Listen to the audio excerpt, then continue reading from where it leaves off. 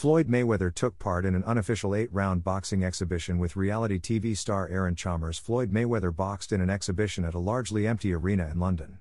The underwhelming attendance at the event may indicate a decline in public interest in Mayweather's ongoing world tour.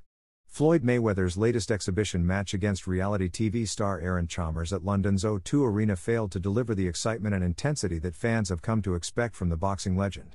While the fight lasted 8 rounds, it was clear that Mayweather was not putting in his best effort, and the match was more about entertainment and showmanship than competitive boxing. Despite Chalmers being a trained fighter with experience in MMA and boxing, he was unable to land any significant blows on Mayweather.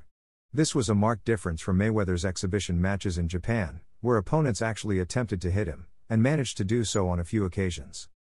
Mayweather, who celebrated his 46th birthday the day before the fight, showed few signs of slowing down, effortlessly evading Chalmers' punches and dancing around the ring.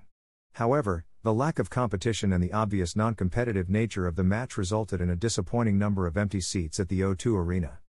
It's important to note that Mayweather does not invest much time in promoting these exhibition matches, instead relying on his well-established reputation and name recognition to attract fans. While this tactic has worked in the past, it remains to be seen how long fans will continue to pay for these events. Overall, Mayweather's exhibition tour has had its ups and downs, with some matches being thrilling and competitive, while others have fallen flat.